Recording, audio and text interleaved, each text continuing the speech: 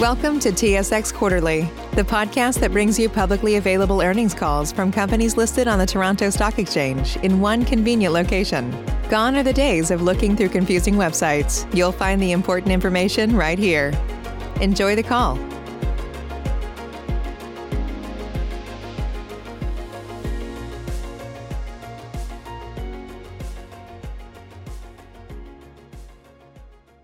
Ready to begin. Thank you all for joining us this morning.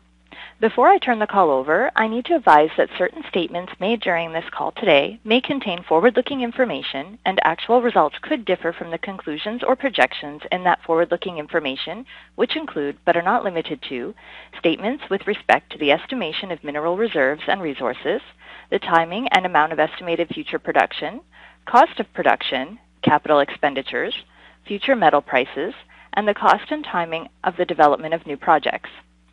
For a complete discussion of the risks and uncertainties and factors which may lead to actual financial results and performance being different from the estimates contained in the forward-looking statements, please refer to Yamana's press release issued yesterday announcing third quarter 2020 results, as well as the management's discussion and analysis for the same period and other regulatory filings in the Canada and United States. I would like to remind everyone that this conference call is being recorded and will be available for replay today at 12 p.m. Eastern Time. Replay information and the presentation slides accompanying this conference call and webcast are available on Yamana's website at yamana.com. I will now turn the call over to Mr. Daniel Russin, President and CEO.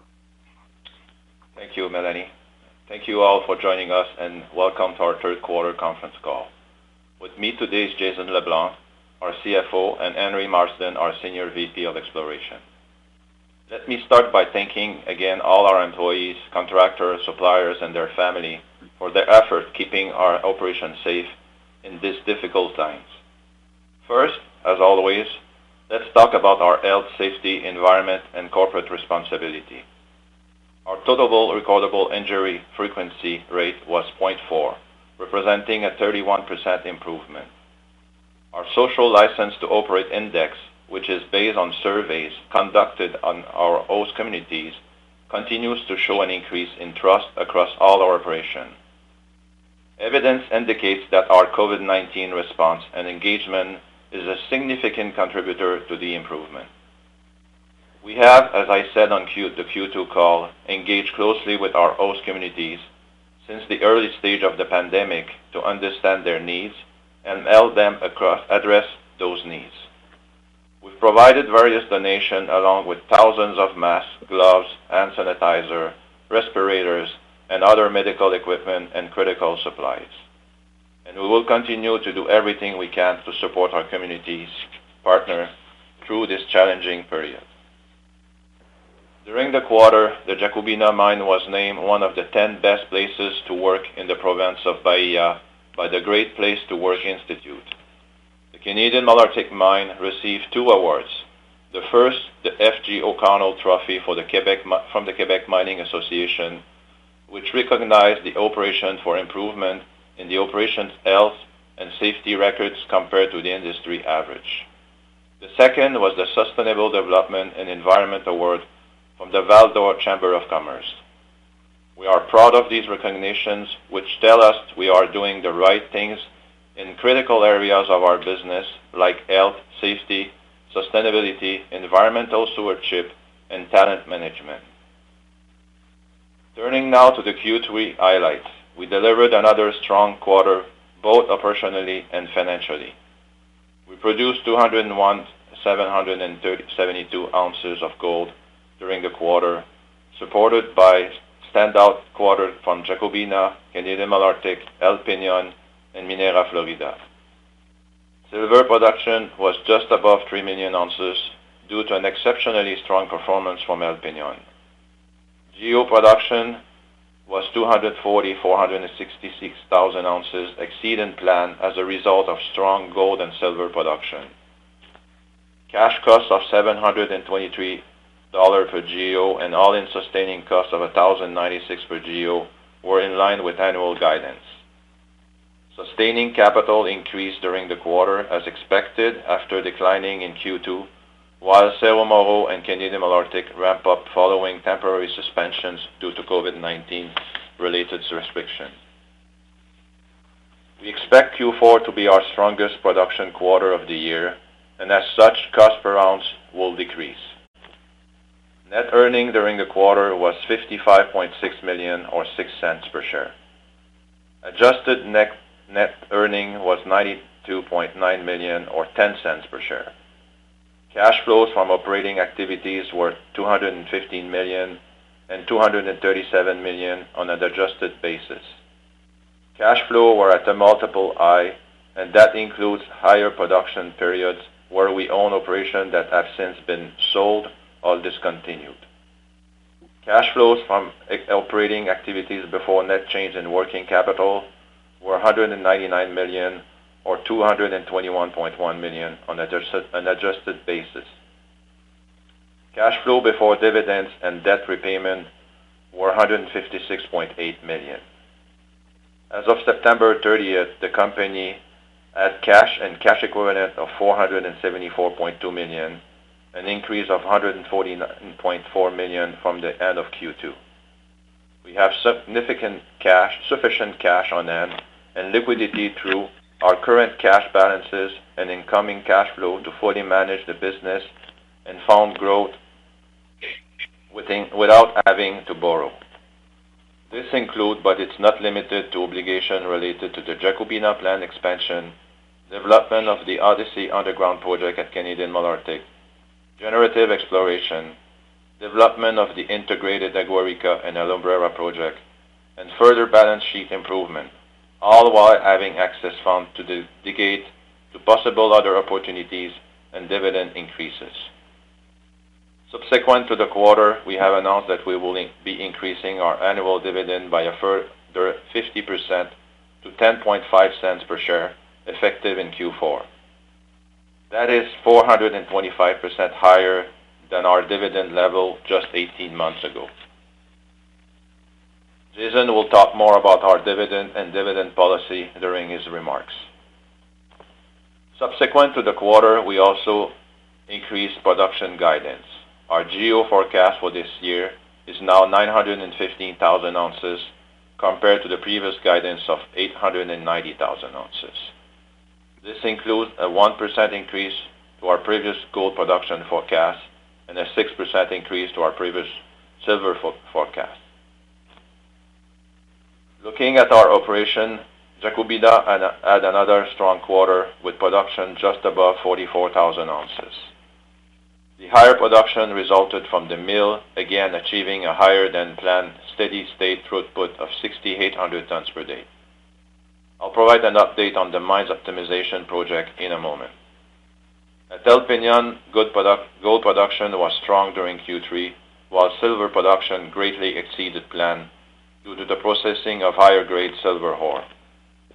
While silver grades are expected to normalize in Q4, we anticipate higher gold grade in the quarter due to increased underground production and lower stockpile reclaim, as well as mining from higher gold grade sectors. Canadian Malartic posted a strong production of 76,398 ounces of gold due to higher throughput and feed grade.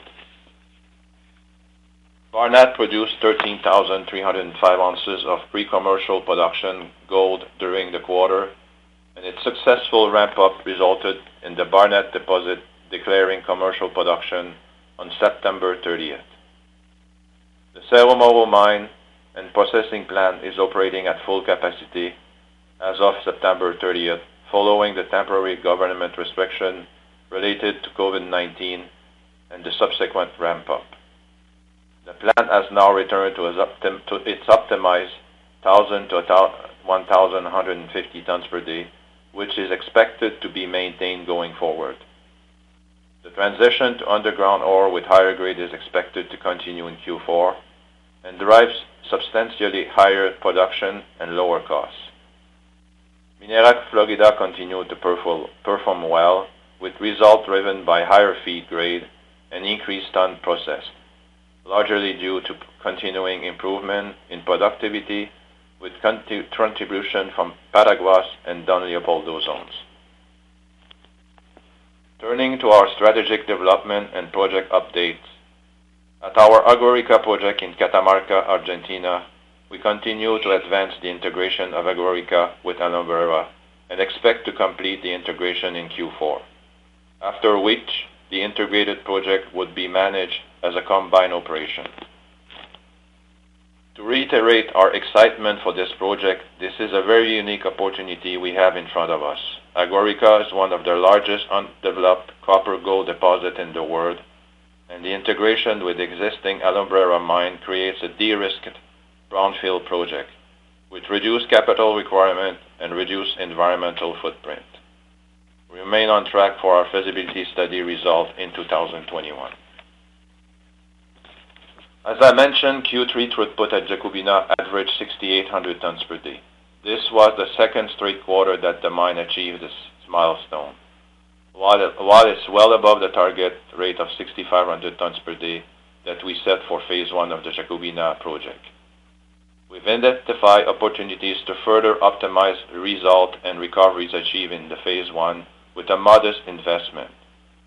Work commenced in Q3 for the expansion of the gravity concentration circuit with the objective of optimizing gold recovery at the higher throughput.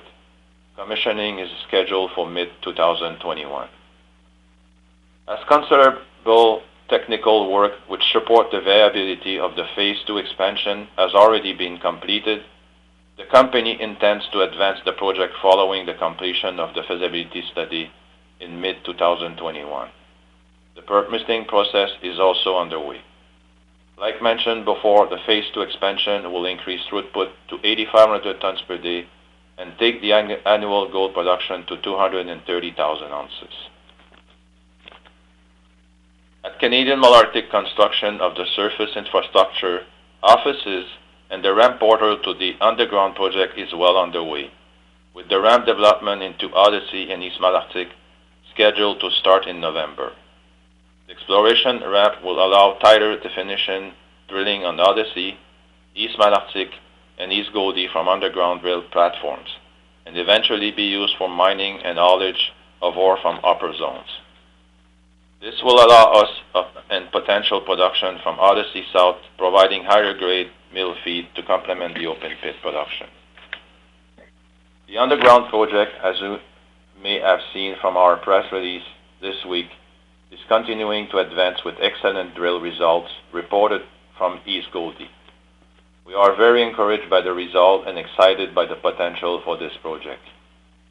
Our exploration team is doing an outstanding job both at our existing operation and on our generative project, and Henry will talk more about this in a moment.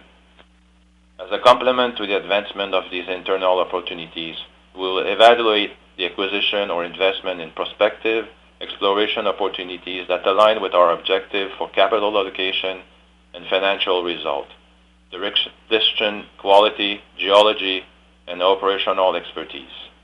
Such opportunity would meet minimum requirement to achieve mineral reserve and mineral resource inventories of at least 1.5 million ounces, supporting a mine life of at least 8 years at 150,000 ounces per year production rate.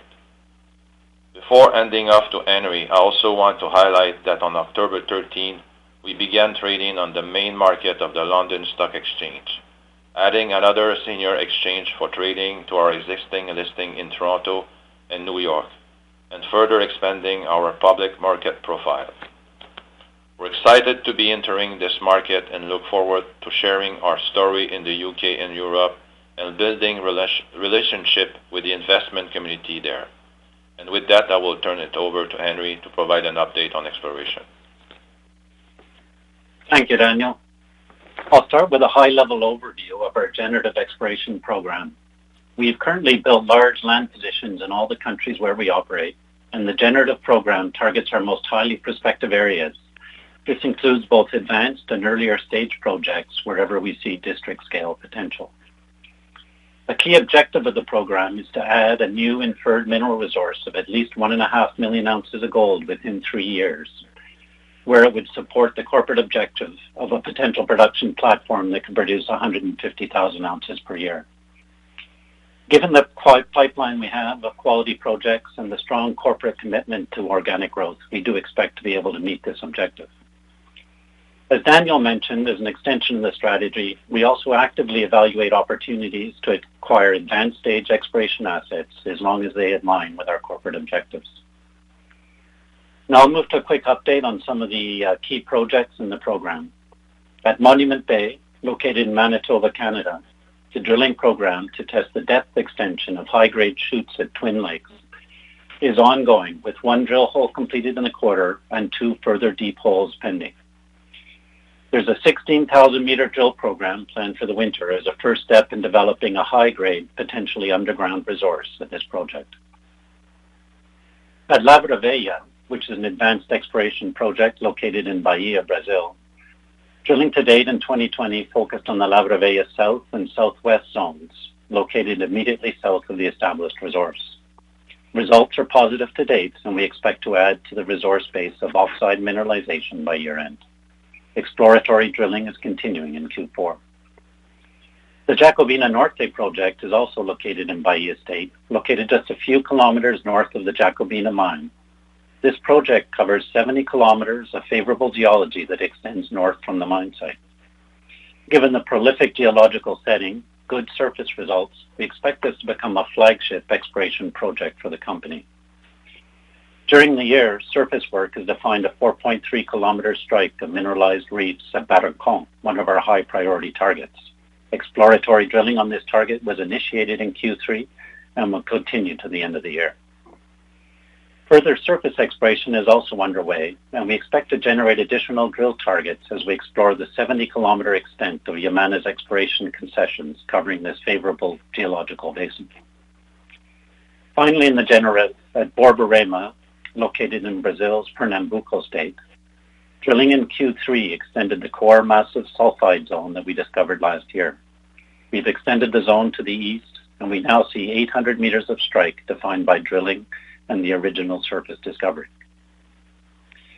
Exploration will continue both on the known intercepts on the massive sulfide zone, but we're also going to be testing other copper-gold soil anomalies in this large project to try to better define the size and the nature of the asset. I'm going to turn now to our exploration programs at our producing mine sites. As you may have seen, and as Daniel mentioned, we issued an exploration update on Wednesday for Canadian Malartic. Exploration in Q3 focused on infill drilling at East Goldie, a recently discovered zone that we announced last year that significantly expanded the gold mineral resource base at Canadian Malartic. We completed 38,000 meters of drilling in Q3 at East Goldie, and the results have confirmed the expected grades and width of the zone, and we're also seeing that the zone remains open both at depth and along strike. The positive results provided confidence to proceed with an exploration round, and these results, as well as ongoing drilling to year-end, will be incorporated into a new resource model to form the basis for a PEA that we expect to see completed in 2021. The higher grade East Goldie zone is expected to significantly improve the economics of the consolidated Canadian Malartic underground project. And these latest results represent a very significant step towards defining the project as a multi-million ounce deposit that would support a future long life underground mine with a potential multi-100,000 ounce per year production platform. Moving to Jacobina, drilling was completed in the quarter at Canavieiras Sul and the Canavieiras Central connector zone, and this continued to provide positive results. This further expands the mineral envelope in one of the highest grade parts of the mine. Also been working on the new zone, João Belo Sul, that extends the João Belo mine to the south. We've seen very good results from this zone, and it clearly has the potential to add inferred resources to the mine. At Cerro Moro, in the core mine area, exploration drilling has focused on the main Escondida Zoe structural corridor. We completed infill drilling and have also been testing new exploration targets based on new interpretations of the plunge of the mineralized envelope. Drilling also continues to test the numerous exploration targets that we have within the property in the near mine area, although most results are still pending due to some slow assay turnaround times in Argentina at this point. In addition, surface work has identified an exciting new target for us, the Selene vein, located in the northern section of the Cerro Moro land package. We've traced the vein on surface for over 11,000 meters, a significantly larger target than any other targets currently on the project. Surface assays from some sections of the vein have shown values from 1 gram per ton gold to as high as 15 grams per ton gold from selected grab and chip samples, providing drill-ready targets that we're going to expect to drill in Q4. I'll move now to El Peñón. We're seeing excellent exploration results at Peñón this year.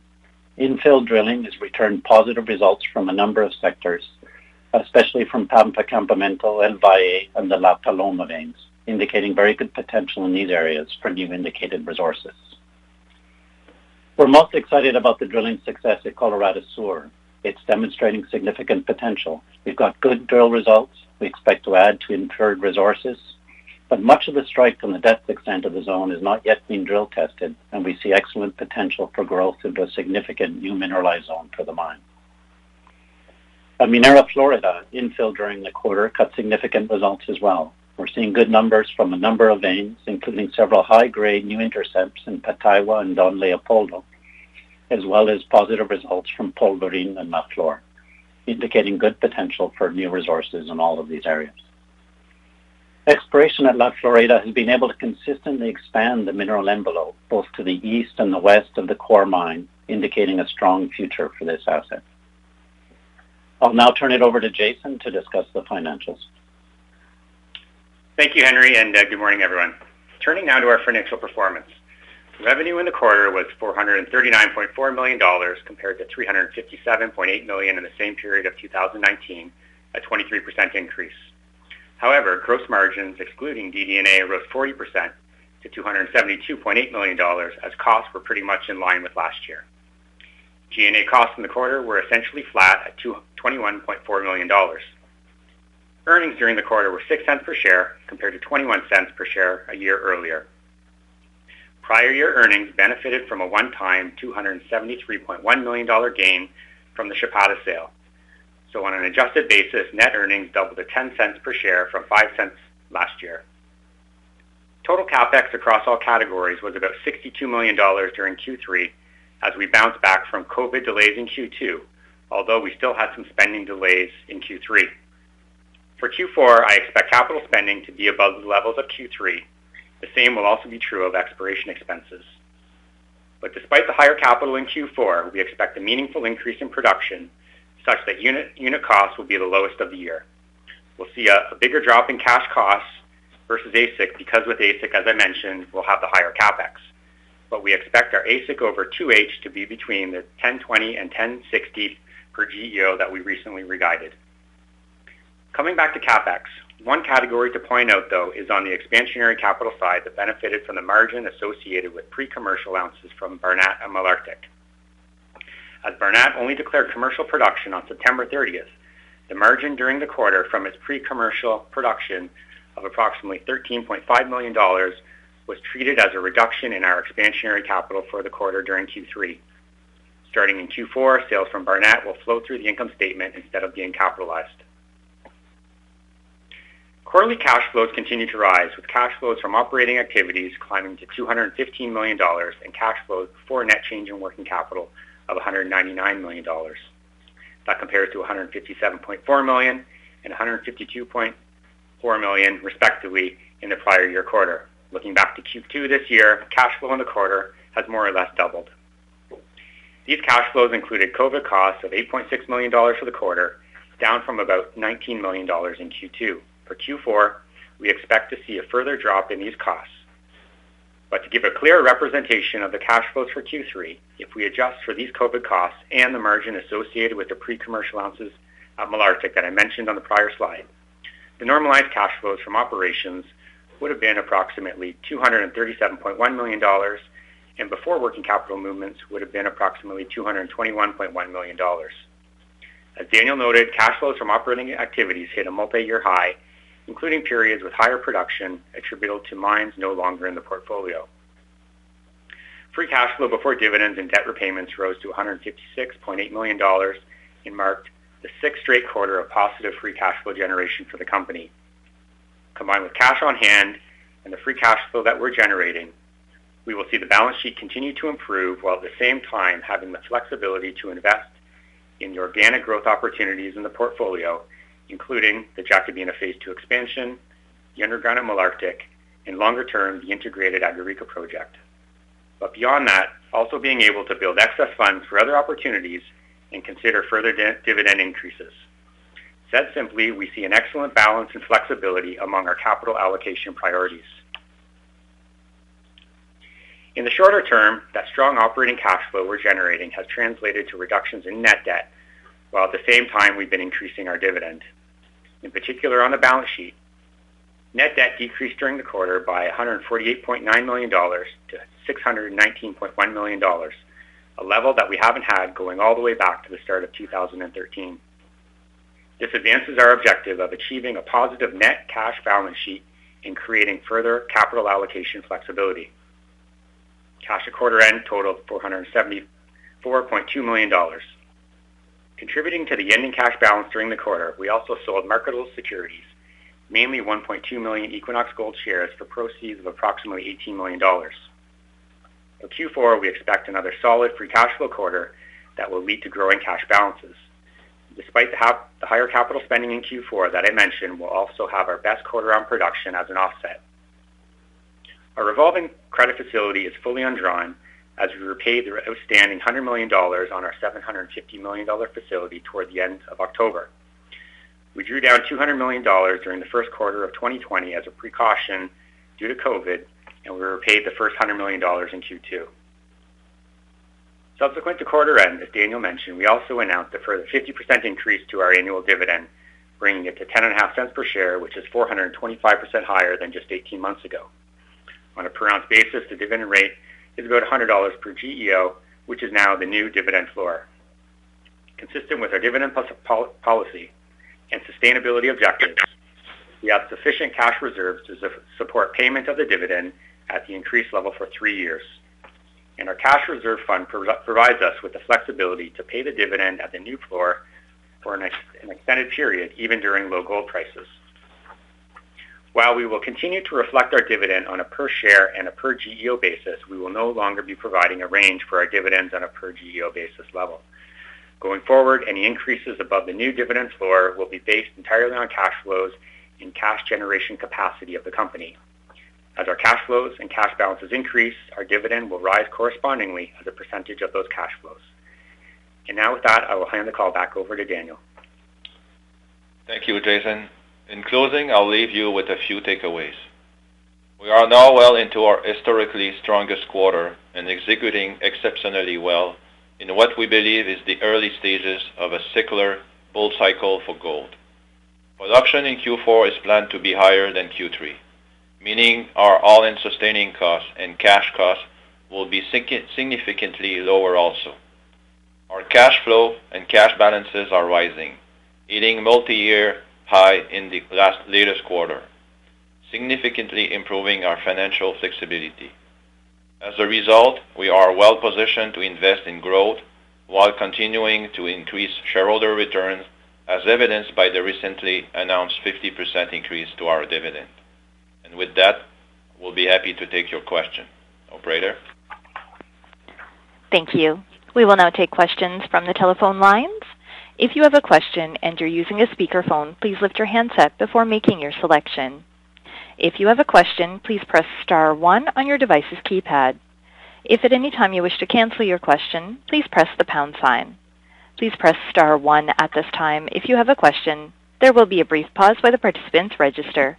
Thank you for your patience.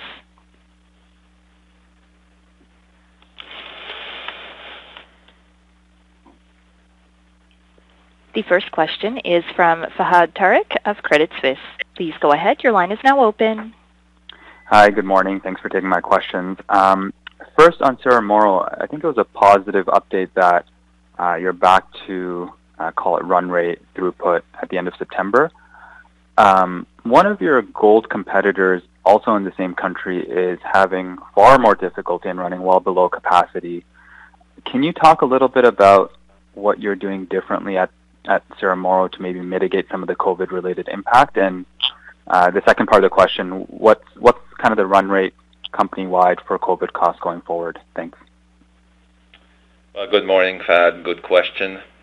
So for Cerro Moro, as you all know, we had quite a long ramp up because of transport restriction, but we were able through the quarter to mitigate that. One of the things we have done is we have improved the runway, the airplane landing at Puerto Deseado. So our employees coming from outside the province, now we flew them to Puerto Deseado, so it's easier to have them to site.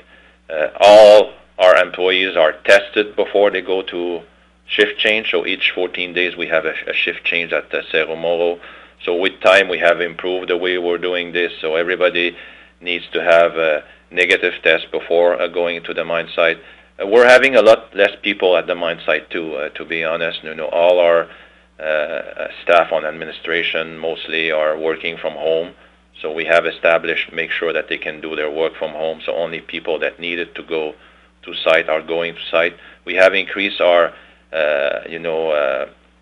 number of employees coming from Santa Cruz, so we had before around 30% from employees coming from outside.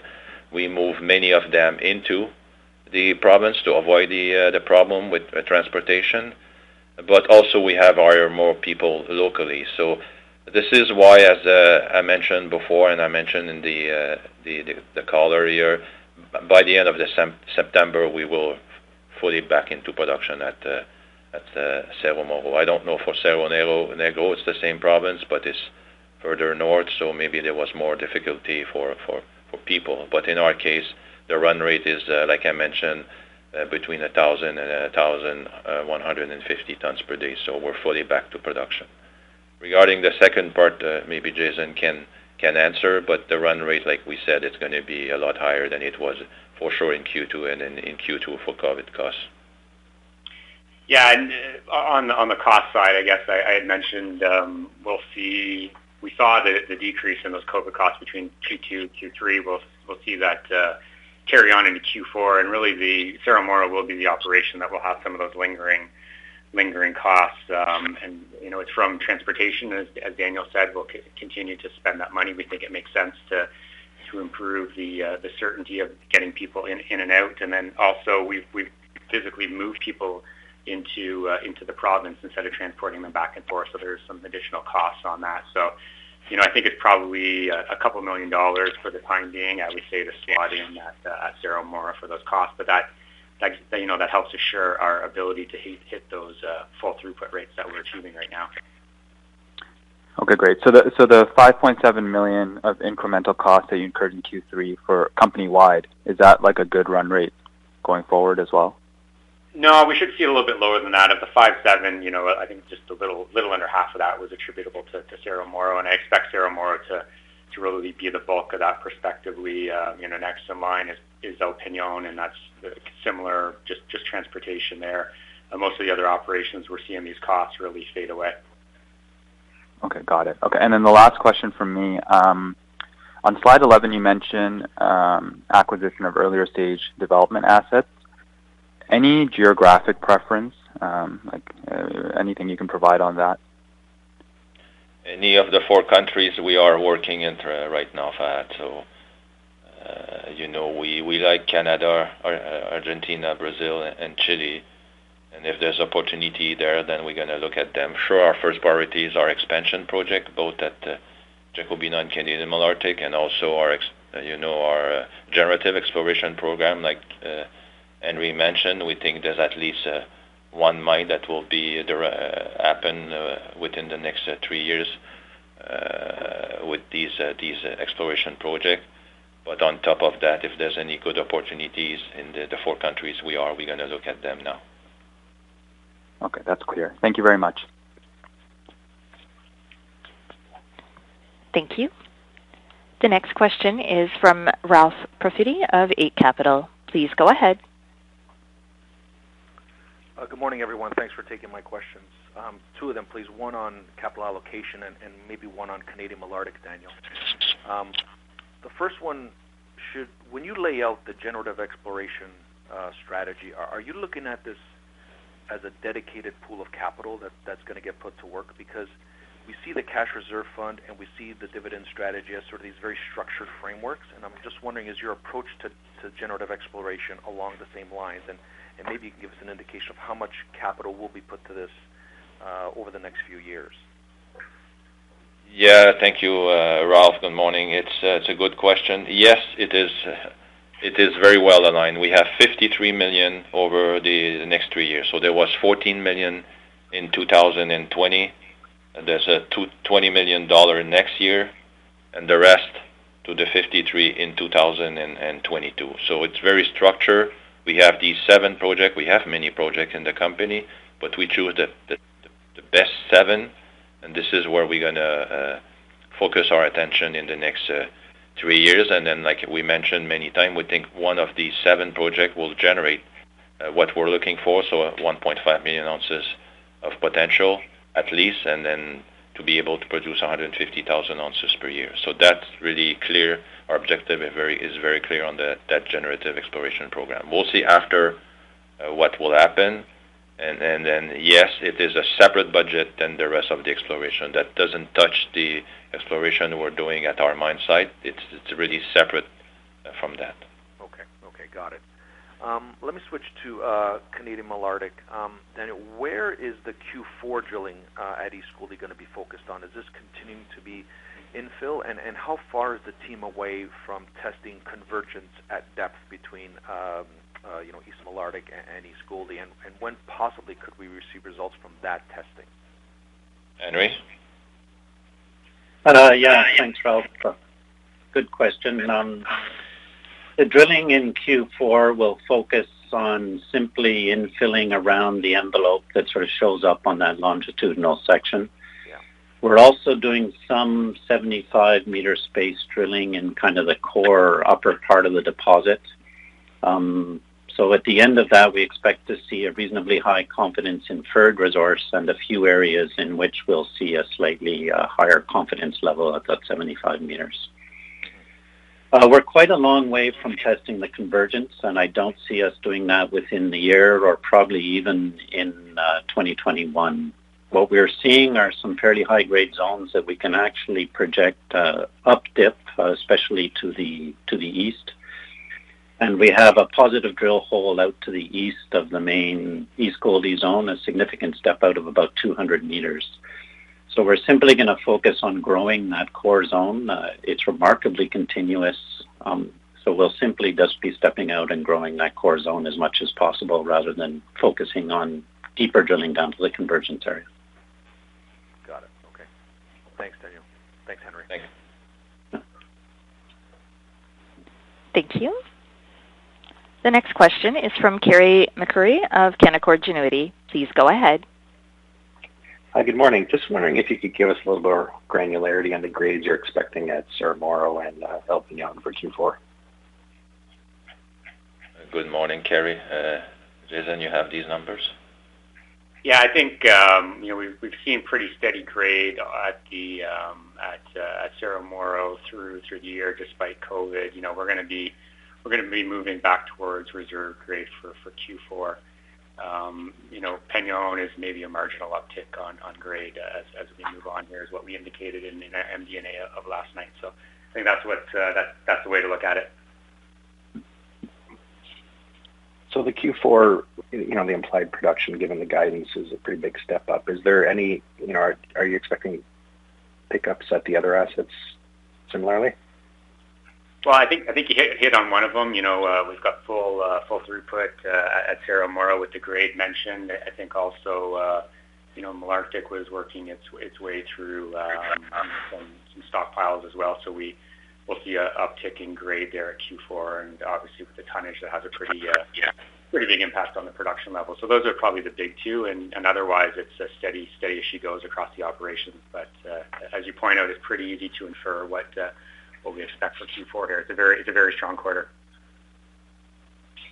And maybe a question on the Malartic underground. I mean, you mentioned in your press release, getting to 20,000 tons per day.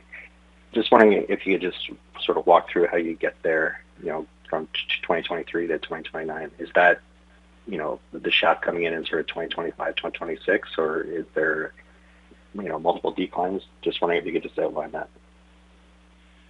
Well, we have to carry the PEA study that will be completed by the end of this year, early next year, where our team and our at the mine site, the partnership team, and also our partner Agnico and us were working all three together to optimize the actual PEA study. We'll have to make decision based on PEA and then mostly inferred resources, but like Henry mentioned, is very continuous. As we see right now, production from the open pit is still another 7 years to go until the 2027. We're going to see how and when we can bring the underground production into from underground. As we start the ramp now in November, you can imagine we're going to access for sure the Odyssey South Zone way sooner than 2027, probably sometime in 2023. So there's potential that there's some production coming starting in 2023 from that zone specifically,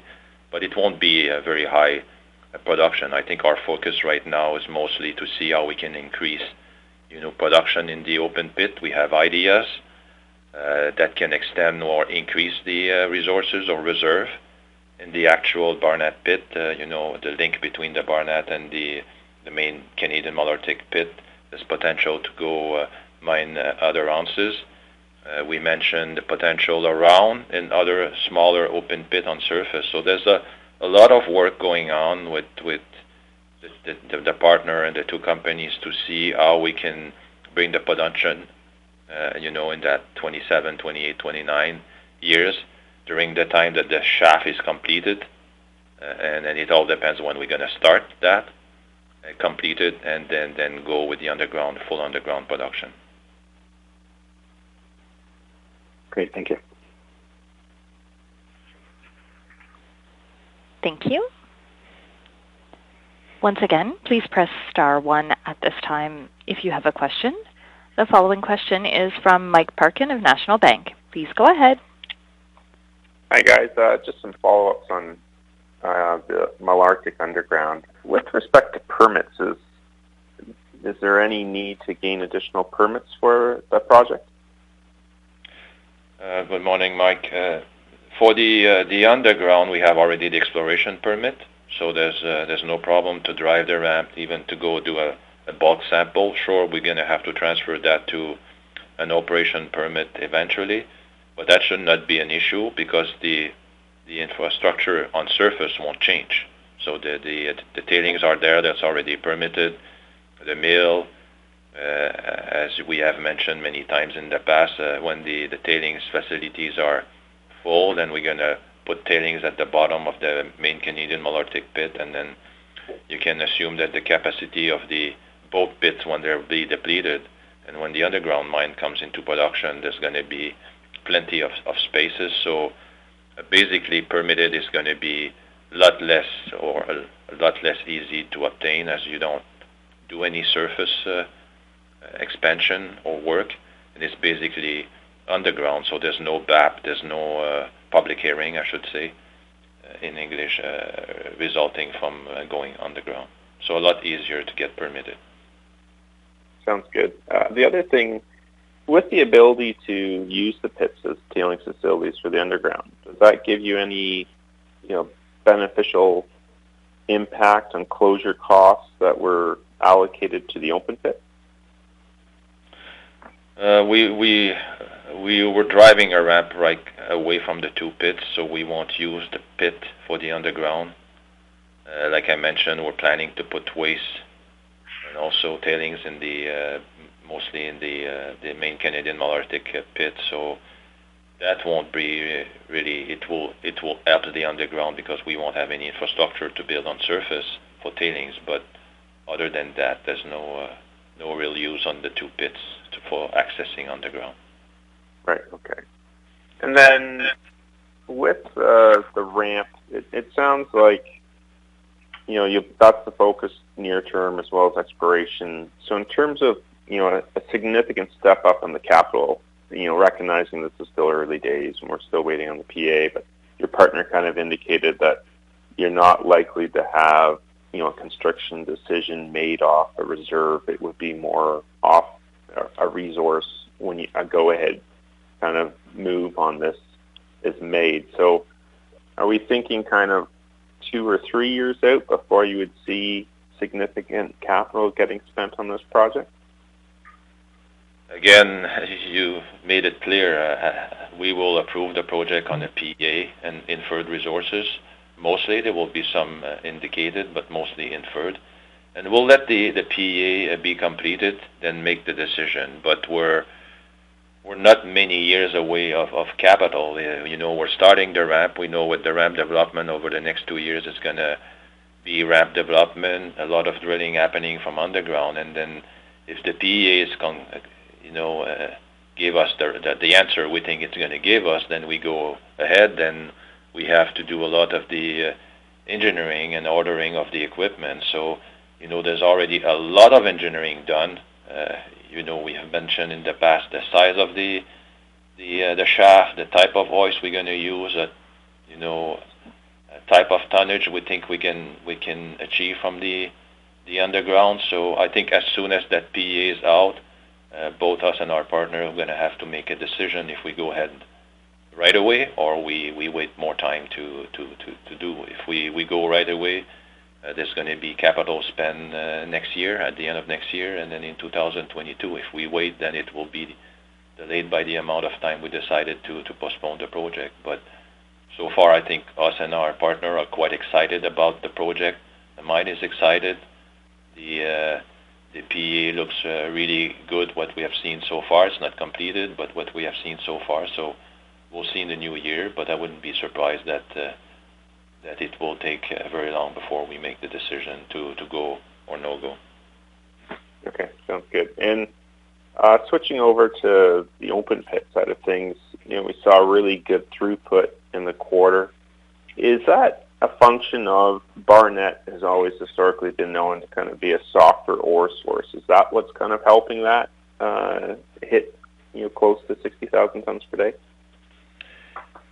Yeah, finally having Barnett into production, that's helping quite a lot. It's good, it's better grade as you know, but grade going down at Canadian Malartic as we're at the bottom, close to the bottom now. It's getting better too. It's a softer ore for sure. Yes, the Barnett, one of the big factor in Q3 was Barnett, and as we're going to move more into Barnett in the coming months and quarter, then yes, it's going to continue to improve. We had great success in Q2 in tons per day, same again in Q3, and then despite 2 shutdowns in Q3, so it was remarkable that the mill was able to do this tonnage despite of 2 shutdowns. We have one planned in December, but you're right, it seems the ore is more easier to mine in Barnett for now, but we're on just starting, so we have to see in the next 7 years. But yes, Barnett is helping quite a lot to improve production at the mine right now. Super. Looking forward to the fourth quarter, and thanks again for taking the questions. Thank you. Thank you. Our final question is from Tim Huff of Peel Hunt. Please go ahead. Just a follow-up on one of the earlier questions, which is I know you're still firmly in production recovery mode as we head into year-end and looking forward to the fourth quarter.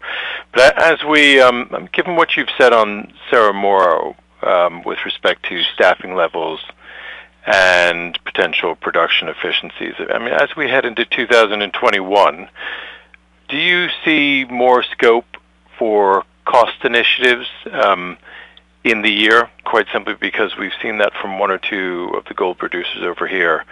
And I didn't know if your focus is shifting a little bit more from production recovery to cost initiatives going into the following year. Good afternoon, Tim. Yeah, Cerro Moro, the first objective this quarter in Q2 was to put the mine fully back into production. We achieved that. We don't see that being an issue going forward. We have always worked on cost improvement. They have improved this year. They will continue to improve in Q4 as production is going to be significantly higher compared to whatever we achieved in the first 3 quarters of this year. So you'll see in Q4 a big increase in production, and then also on the same same token, a decrease in costs, cash costs, and all-in sustaining costs at Cerro Moro. We have a lot of fixed costs at our mines, but as soon as you produce more ounces with the same amount of people, and there won't be any more people at the site with higher production, then our costs are going to be impacted.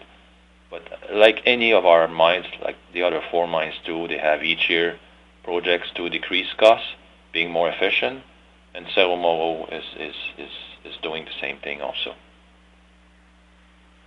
Okay, that's great. Thanks. Thank you. There are no further questions registered at this time. I'll turn the meeting back over to Mr. Racine. Thank you, operator. Thank you, everyone, for joining us. We look forward to updating you on our fourth quarter and year-end result in February. Please take care and stay safe. Thank you and bye-bye. Thank you. The conference has now ended. Please disconnect your lines at this time. We thank you for your participation.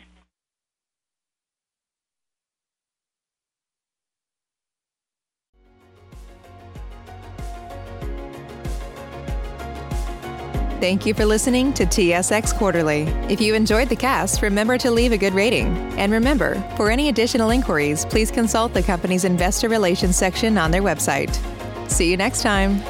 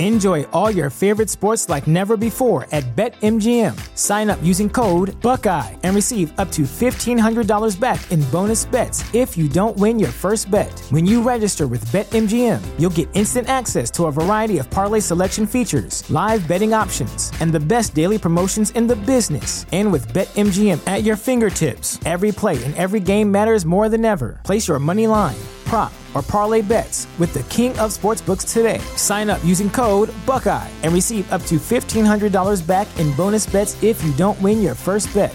BetMGM and GameSense remind you to play responsibly. 21 plus and present in Ohio, subject to eligibility requirements. Rewards are non-withdrawable bonus bets that expire in 7 days. Gambling problem? Call 1-800-GAMBLER in partnership with MGM Northfield Park.